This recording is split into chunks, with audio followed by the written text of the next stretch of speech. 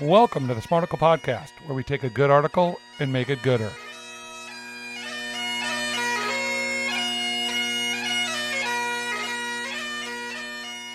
It's a Man Talk Monday, and Brandon is a man. Oh, yeah. Pause for 5 seconds of silence, brought to you by Smarticle Podcast.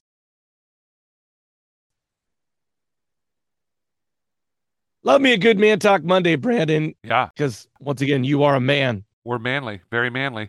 You're more manly. Well, but you, if they could see you right now with your handlebar mustache looking like you're ready to go to a biker bar, they'd say that dude is manly. That guy's very You can't manly. even see my chaps that I have on Oh, underneath. yeah, ass chaps. Sure. No pants, just chaps. Good. Like it. My mom's listening, Brandon. Well, Please. your mom knows that you're a bit of a rascal, so it's okay. She's never seen me in chaps, Brandon. Well, All right. All right. Here's the headline explaining Jim Harbaugh's Who's Got It Better Than Us. This comes via the Detroit Free Press. Yeah. Do we really need a woke meter on this? No, I don't. I think that they're pretty biased towards the Harbaugh. So, I mean, I don't know if you could give them a woke or a wag. It doesn't really matter. They're definitely biased towards the Michigan Wolverines. Let's just put it that way. Just in case you didn't know, Michigan won the college football national championship. Before all you ladies leave on a Man Talk Monday, we are not going to talk about football per se today. No. Man Talk Monday, but we're not talking about football. Michigan won under their volatile and very weird coach, Jim Harbaugh. Very weird. Dude was suspended twice this season, once for recruiting violations. Not once, but twice, baby. Not once, but twice. And then for sign stealing.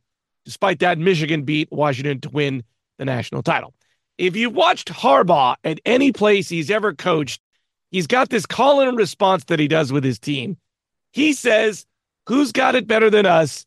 And the team says, "Nobody." I know this because he used to coach the San Francisco 49ers and came at a pivotal time, which I'll get to in a second. But here's the explanation of that call and response. Quote, "When I was growing up, there was a local car dealer in Ann Arbor that had a program where the coaches at Michigan got to drive the extra dealer cars.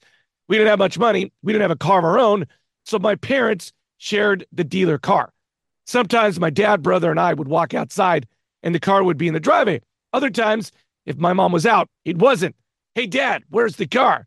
No car today, guys. We're walking. Grab a basketball. 100 with the right, 100 with the left. Let's go." So we dribble down the sidewalk, Dad leading the way, yelling, "Who's got it better than us?" And everybody else would say, "Nobody." We used to live in 800 square feet, 5 people in San Francisco on the second floor.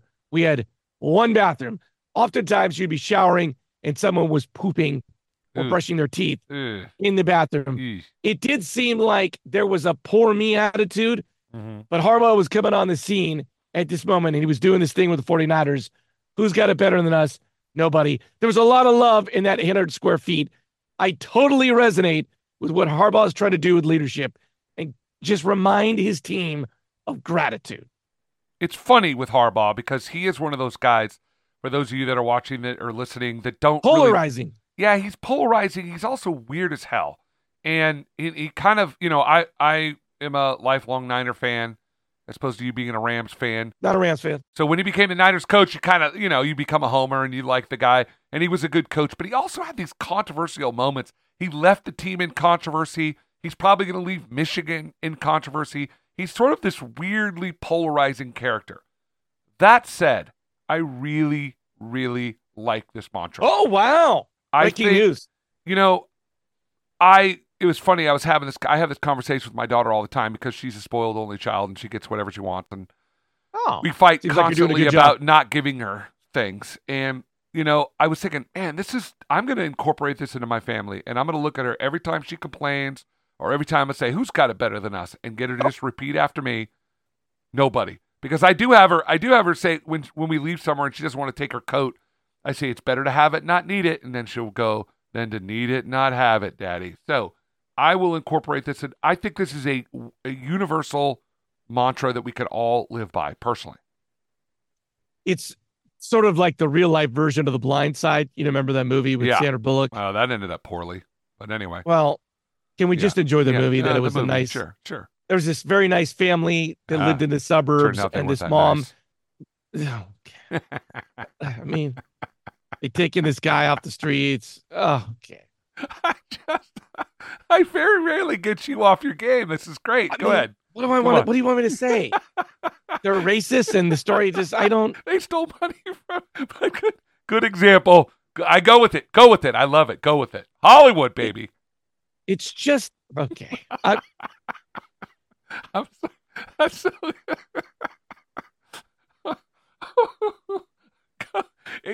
it's so rarely. It's always you doing this to me. Oh, so good. Continue, Larry. You are a professional. Well, it's ruined now. I guess all that to say is... No, the point is what, Larry? Make the point. The point is gratitude. Yes. The point is how, on a Man Talk Monday, can you teach your family a little bit of gratitude? Jim Harbaugh probably does the pregame speeches and the postgame speeches and gets lots of time to talk football. And what does he tell his team? Let's be thankful for what we have. Yeah, it's interesting because I think that he has had a penchant for taking programs that were once great and that have fallen on hard times and sort of recrafting a culture for them that is, I think in any team, whether it's a sports team, your family team, your work team, whatever it is, whenever you get a group of people together and you're trying to pull in the same direction, creating a culture is challenging. It's the most important part. I remember I worked at this one school where it was just broken, and the year I got there, it was a new headmaster, and he was the master of creating a great culture, and he did. Best boss I ever worked for. But he just slowly but surely built this culture around believing that we could do what we set out to do. I think that's what Harbaugh does. By the way, he's been there for 9 years? It's not like it happened overnight. So it took him a while to build this culture. I do like what you have to say is that his odd, weird, thankful, bizarre personality, wherever he goes, propels the culture.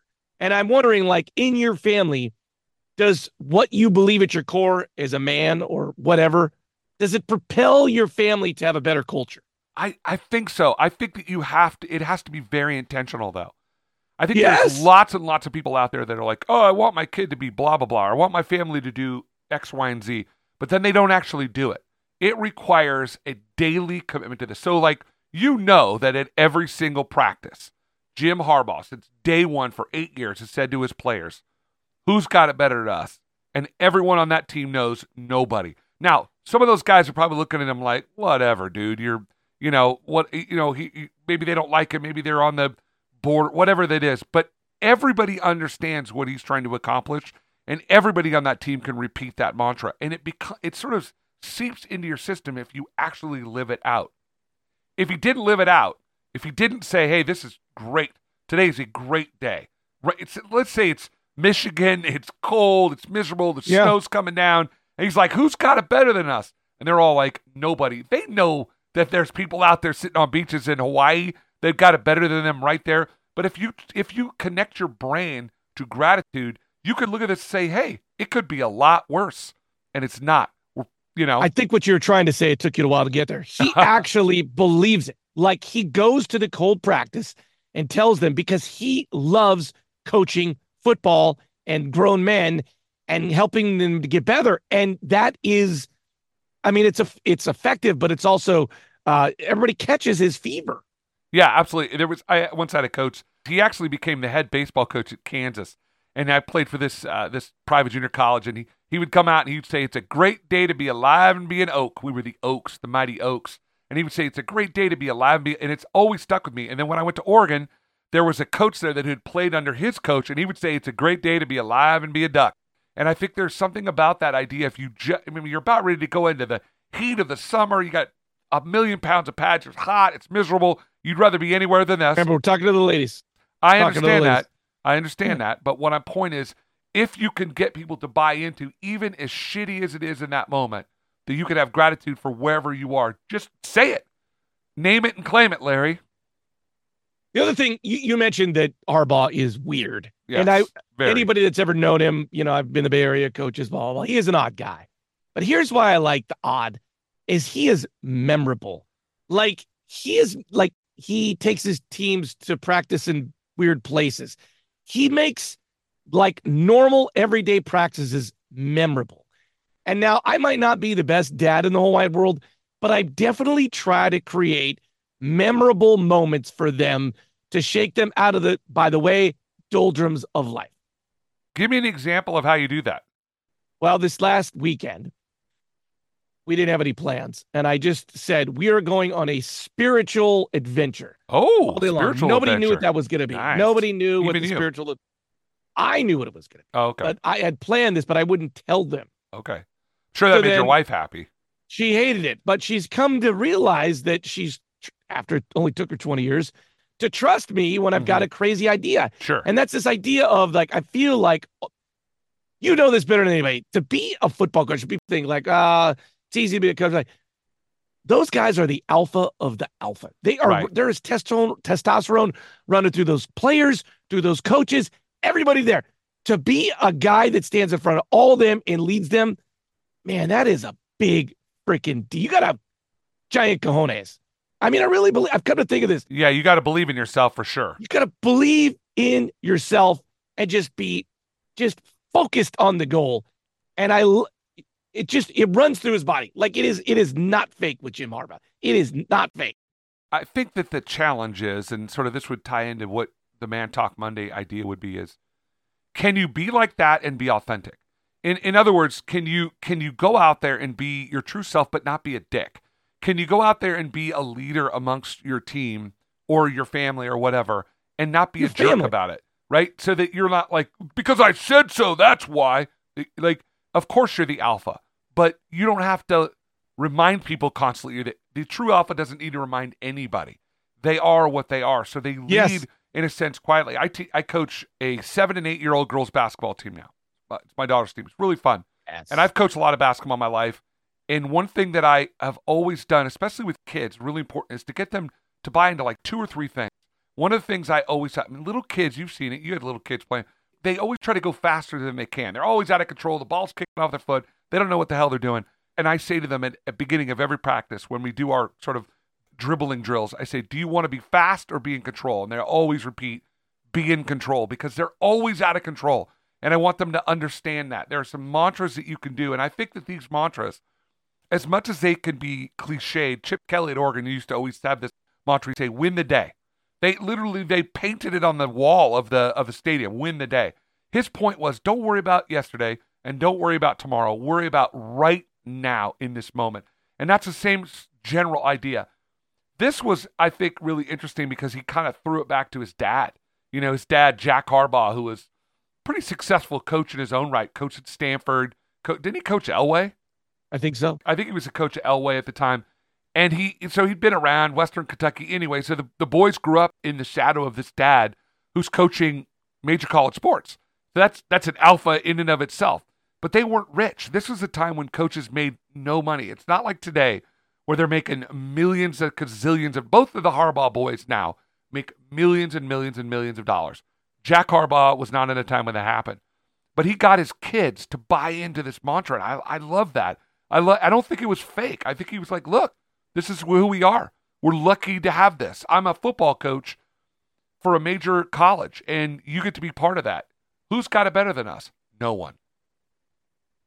Does your authentic personality shine through to your family? And can everybody feel that? And to wrap it up, Brandon, who's got it better than us? Nobody, Larry. Nobody.